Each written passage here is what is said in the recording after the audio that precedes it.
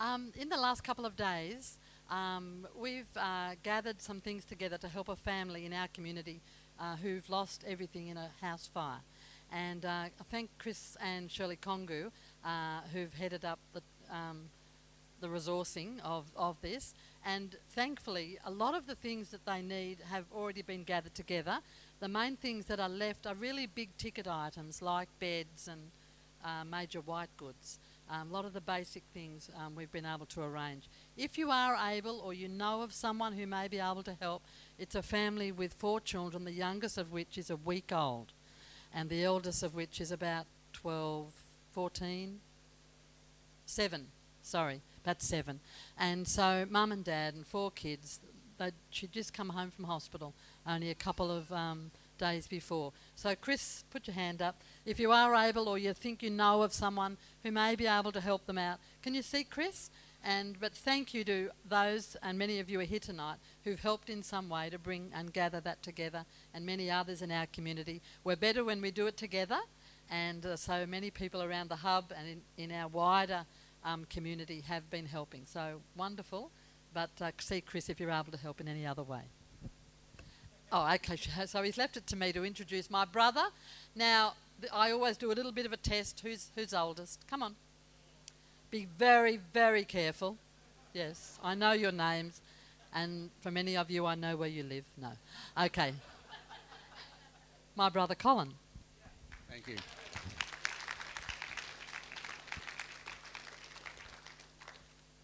This evening's reading is from the Gospel of Luke. I had intended to speak on something else, but I felt prompted to think further about what the Lord was trying to say, and so I just want to share with you a parable, and it's from Luke 18. Luke 18. Then he spoke a parable to them that men always ought to pray and not lose heart, saying, there was in a certain city a judge who did not fear God nor regard man. And there was a widow in that city, and she came to him saying, get justice for me from my adversary. And he would not, for a while. But afterward he said within himself, though I do not fear God or regard man, yet because this widow troubles me, I will avenge on her behalf, lest by her continual coming she wearies me. And then the Lord said, hear what the unjust judge said. And shall not God avenge his own elect, who cry out day and night to him, and though he bears long with them, I tell you that he will avenge them speedily. Nevertheless, when the Son of Man comes, will he really find faith on the earth? When we were singing before, I don't know whether you can get the words up of the third song that was sung, I believe, in the resurrection, and there was a verse, I think it's the second or the third verse, that says, God is our judge and our defender. If you remember that. Here we go here. There's a phrase in the song we sang earlier, our judge and our defender. It's an interesting thing, but when you read the Gospel of Luke, you come across 3 passages. 2 of them are parables, and one of them is the prayer that most Christians have learnt to pray somewhere along the line. If I just left it at that, you'd probably know exactly which prayer I was referring to. Our Father, which art in heaven. Yeah, the old KJV version is the one we've remembered, isn't it? And who art in heaven. Or as one little boy apparently said once, our Father Harold be thy name. Which makes sense when you say it very quickly for a 3-year-old. That makes sense, doesn't it? There are these 3 passages, 2 are in Luke 11, where Jesus talks about prayer, and he says, this is the way you pray. Have you ever been in a situation where you don't know what to pray? Yeah, I have plenty of times. You know the prayer I pray? Our Father, who is in heaven, holy is your name. As I pray that prayer, most times, especially when I'm not sure how I should pray. Because I think Jesus knew very well that there would be things we could pray in those kind of words that would be a help to us. Our Father. It was a revolution, for the Jews to hear one of their rabbis say to them that they could speak to God and use the word Father, which in the Aramaic is Abba. All right? You ever heard a child, when they first start to talk about their father? Dad, Dad, Dad. And that kind of simplicity and beauty is kept in that lovely phrase that the Aramaic speakers use still. You can find men and women, boys and girls, still use that little word, Abba. And Jesus said, you can now use that word to God. And that was a revolution to a group of people who were even afraid to say the name of God. They would even take very much care to avoid saying it, but if they had to say it, it would come out like a breath, Yahweh, Yahweh. They were even afraid to go beyond that. And so for them to hear that, there was a rabbi teaching them that they should say Abba to God. It was a revolution. We may not feel it quite the same. There's another one where you speak to God as a friend. In the little parable where Jesus says there was a guy who's asleep at night and another fella comes and bangs on his door and said, will you give me something? I've got guests have come. And he said, you can talk to God like a friend. And I'd love to talk to you about that, but maybe when I come back again another time, I'll take you through that. But tonight I felt that I had to talk to you just for a few moments about the third one that I read out to you. When you come to God as your judge, you come into his courtroom and you speak to him. Have you ever been to court? Well, if we've listened to David, funny that he should mention that. He didn't know what I was going to speak about, but it's funny that he should mention that. He said, 20, how many years now? 26, did you say? It's finished. It started 31 years ago, but it finished 26 years ago, and it's no longer relevant. He's a free man. Hallelujah. Yes. Processes mean that, and I'm sure that many people in recovery have had the experience. They've had to face court. They've had to go before a judge. And I well remember, as the brother of Beth, that I first heard that she was interested in a fella that had had a court order on him and other things. I thought this will be interesting. Only Beth could find someone who should have been in jail. But I thought that was funny. And then I met him, and he's a great fellow, and I've loved him as a brother ever since. But the interesting thing is, a lot of people in Australia, and particularly people who've gone through recovery services, have had exchanges in courts. They've had to face a judge. Their behaviour has meant that they now have to answer for that behaviour in a court of law. And it's interesting that God should say, sometimes you'll come to me as your father. Sometimes you'll come to me as your friend. And sometimes you'll come to me as your judge. And I wanted to talk to you about that because I think this is one of the missing links. Because you see, sometimes, I don't know whether you've found this, we pray our prayers, we do what we think is right, and yet still things go wrong. Have you noticed that? Have you noticed that sometimes no matter how much you try, no matter what effort you put in, still sometimes you see God, things are not going right. You think you've got a promise from God and it doesn't come about. You think that life should be different and yet it isn't. You've been going to TRS, you've been coming to chapel, and you've been praying even and reaching out and wanting to know God more, and yet some things haven't changed. Still, some things haven't changed. You hope that they would change. You'd hope that things would just get better and always be better. But they're not.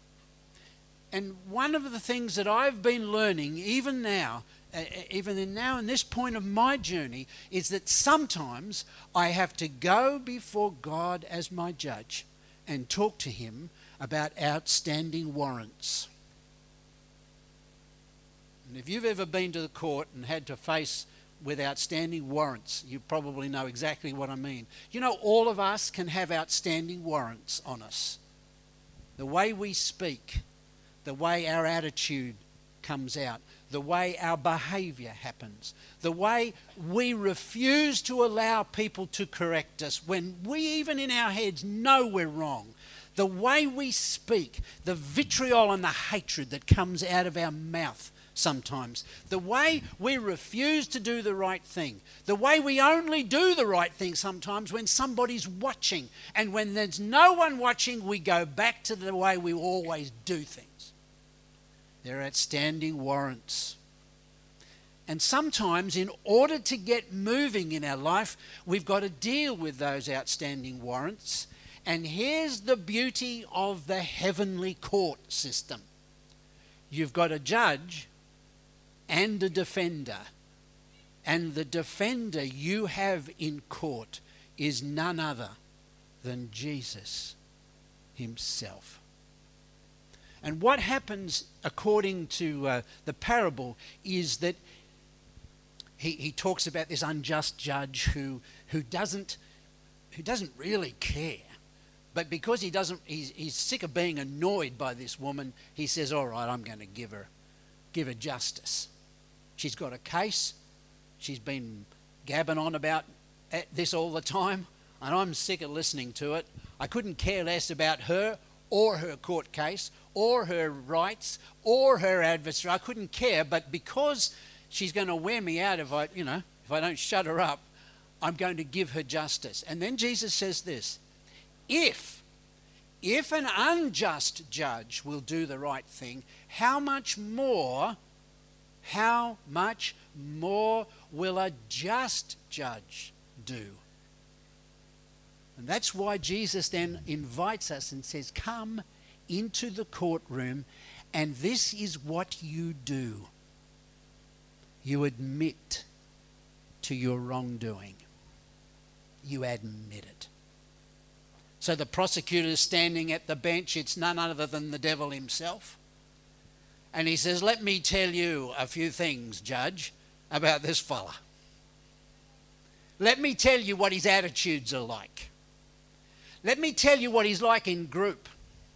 Let me tell you how he won't allow himself to be corrected. Let me tell you how he goes back to violence all the time. Let me tell you how he hates. In his head, he hates. He despises people. In his head. Let me tell you about them. And in the heavenly court, the prosecutor comes up with every accusation. And you know in your head as you're standing there in the bench, at the bench, you know he's right. And your instincts are to lie and pretend and try to get out of it. But in the heavenly court system, Jesus invites you to do this. Father, Judge, every one of those warrants is true. Every one of them. What I'm like in my head, what I'm like in the private place of my own heart, what I behave like, everything he says is true. But I've got an interest in the Saviour's blood, and I'm asking your forgiveness. Do you know what happens in the heavenly court is that the just judge gives you justice. You don't pay for it. You don't deserve it. You shouldn't be getting it. But in the heavenly court system, you can have it. If an unjust judge will do justice, how much more will a just judge do? Now, this parable is a profound thing because every now and then, you won't be aware of it at first, but what will be happening is this. And if you want to read what happened, you can read what happened to Job at the start of the book of Job. This happens. The enemy wants to stop you. And so for the guys and girls in recovery, this is what happens. The enemy wants to stop you in your progress through recovery. He wants you to fail. He wants you to fail. He wants you to keep failing. He doesn't mind if you keep coming back. He just wants you to keep failing. He doesn't need to try and beat you up. He just wants you to fail, and then you'll beat yourself up. He wants you to fail. And even if you're not in recovery, he wants us to fail. The whole system is built on our failing, and we do a great job. Out of our mouth comes words that are just plain rotten. In our heart, we have attitudes that are just appalling. We have, in the secret place of our own head, we have such crap, it'd take trucks to get it out. We have such nonsense and arrogance and rudeness and bitterness and hatreds. Yeah, we look so nice on the outside. But on the inside there are truckloads of stuff, and it'll take years to get it out. And we come to God and we pray one prayer and we think that gets rid of it. But the problem is the enemy has grounds against us. And so I'm finding now I'm going back to the court more and more.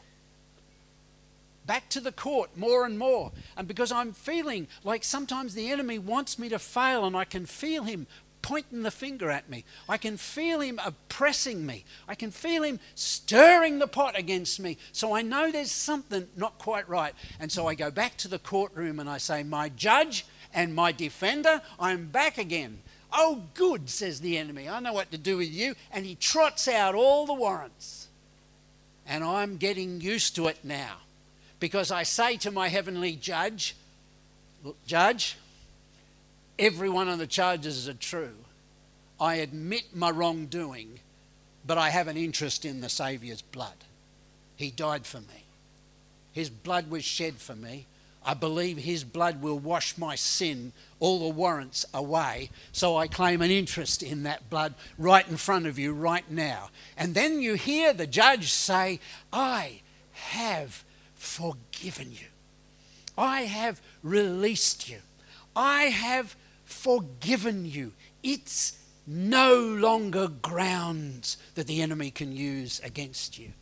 And then when you hear the enemy say, you're not such a good person, you're a failure, you're never going to amount to anything, you can stand up and say, you can gab on all you like, because I know what I am.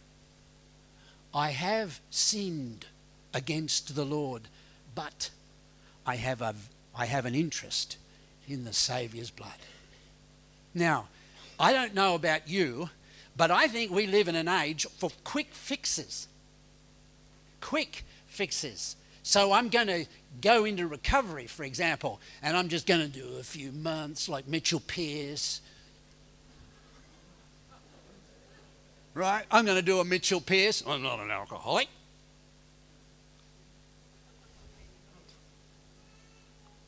I'm just going to pray a few prayers. I'm just going to say a few things. I'm going to remember even the 12 steps. I'm really clever. I could do all that, and that'll just get me through. I'll do a few months here, and then I'll go back. I'll just go back to the way I've always lived. It'll work. I'll just do a few things. It'll work out. Now, I don't know, but there's probably a few people in this room that's found, hey man, it doesn't work out. You go bang. You go bang sometimes. And I'm telling you this, sometimes you feel like you've said sorry to God. You've actually asked for forgiveness. And you think, well, that'll do it now. You know, once for all, you only need to do it once, works once. Well, in actual fact, that's not true. In fact, what we've got to do is go back to the court again and again and again whenever we feel like there's something outstanding. In fact, I think we might have to learn from this and go to God on a regular basis and say, Lord, is there any way that's offensive in me? Do you remember the psalmist? See if there be any offensive way in me. Show me.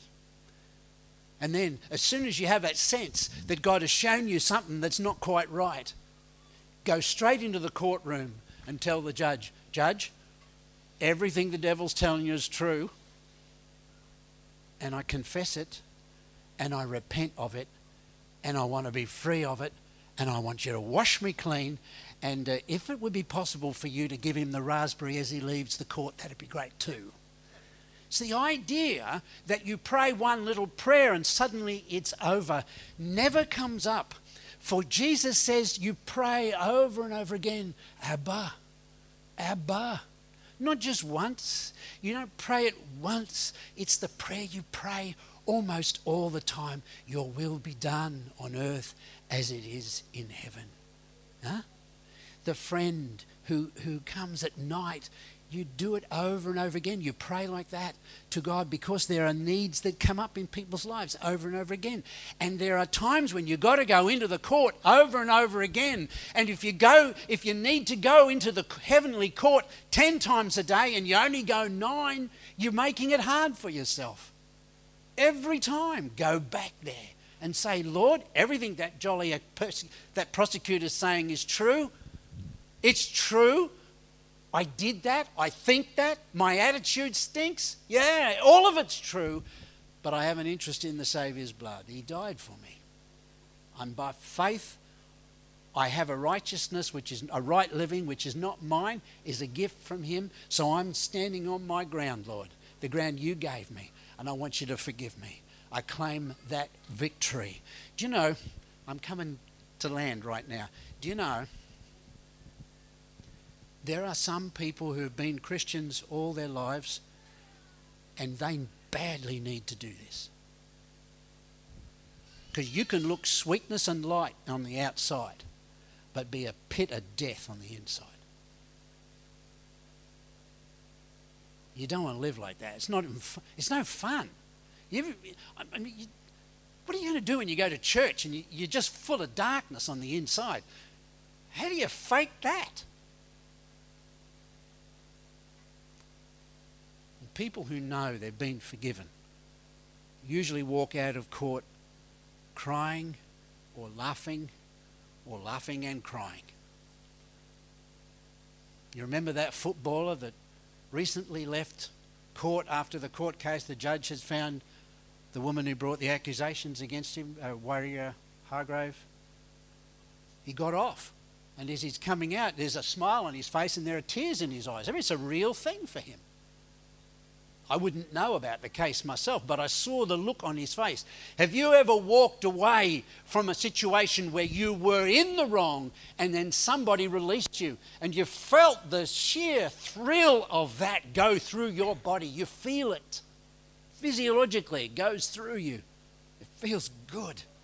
The thing hanging over me is gone. When you go into the courtroom of heaven, you can rely on the fact that the judge is just. But it's not the ordinary kind of justice.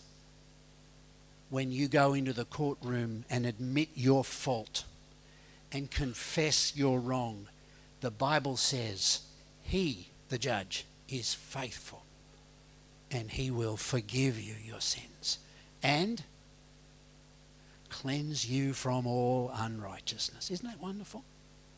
Isn't that wonderful? You don't want to miss this. You don't want to miss this. If you're doing recovery, you don't want to miss this. If you're doing life without recovery, outside of recovery, you don't want to miss this. If you've never had a problem with an addiction, you still don't want to miss this. If you're having a problem with addiction, you're going to enjoy this.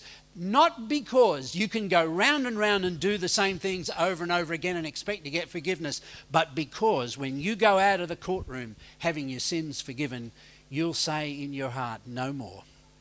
I don't want to go back anymore. God is faithful. He is just. He will forgive you your sins, but you must not dodge your wrongdoing. So many of us try to put on this human religious face as if we're sweetness and light, as if there wasn't any problems in us. We have garbage going on the inside of us and we're pretending. We've put this mask on and hoping nobody knows. Why live like that? When there is a heavenly judge who includes our defender, and where we can come clean and be clean and get victory. Who wouldn't want that? No one, I would suggest. And the other advantage, by the way, in all this is that the Bible actually says of people who've been in the heavenly court this little thing: therefore, there is now no condemnation. None. You know how much none is? Zero. Zip. None. Not any. Nothing coming back. None. Zero. Zip. I don't know, any other words for none? Zilch. I want you to live like this, and your Heavenly Father wants you to live like this. Never, ever be afraid to come into his courtroom and admit your sin. He is faithful and just. He will forgive you your sin and cleanse you from all unrighteousness. Isn't God good? Hallelujah. Isn't God good? Hallelujah, Lord. We thank you and praise you and give you all the glory. Hallelujah. Amen. Now, we're singing a song, aren't we? Singing a song? We always sing a song. This is not try a little kindness, right? Oh, good, because I want to do something first. I'm saying, a lot of you know that this is a place of prayer, and that's cool. I'm glad, but I'm actually making a special offer tonight. Not the steak knives for everybody, if you know what I mean. I want a special offer tonight to pray with any man or woman who's been afraid to come to God and be honest. You might have prayed prayers and hoped, but you've never been honest. You've never been truly honest about what's going on the inside. You've been a bit religious. If you've struggled with this because you're not sure how good God is, I hope I've persuaded you that you can trust him to be just and faithful. But if you would like to start the process of going into the heavenly courtroom, no one's going to speak with you, no one's going to counsel you or pray with you, but I want you to come and kneel, and I want you to say to God, God, there's some stuff I've been doing secretly, and I want to admit to it tonight. Here it is, and I ask for your forgiveness, and I ask for your cleansing. That's all you have to do. And then you get yourself up and say, thank you, Lord, and go back to your seat. Is it a deal? Think about it. And if you want to do that, that's what we're going to do in here. The reason I'm doing it this way is I don't want you to be babies. I want you to know how to do this for yourself. Anywhere you are, then you can do it. And if you need to do it 100 times a day, how many times are you going to do it? 100. Yeah. And if it's 1,000 times a day, how many times are you going to do it? 1,000. It'll work every time. It's like Novocaine. Dentists use that all the time. Yeah. If you need to do that, right? We've got a little song. Yeah? They're just going to minister this. They'll be singing about it. And you might like to make this your space. Thank you, Lord. Just close your eyes, bow your head. If you need to make this your time of prayer and use the courtroom, why don't you come? Why don't you make your way now? Thank you, Lord. Do your business. Make that confession. Let God have it all. Deal with it all. Be honest. Be brutally honest. Don't hold anything back. And try to make it up.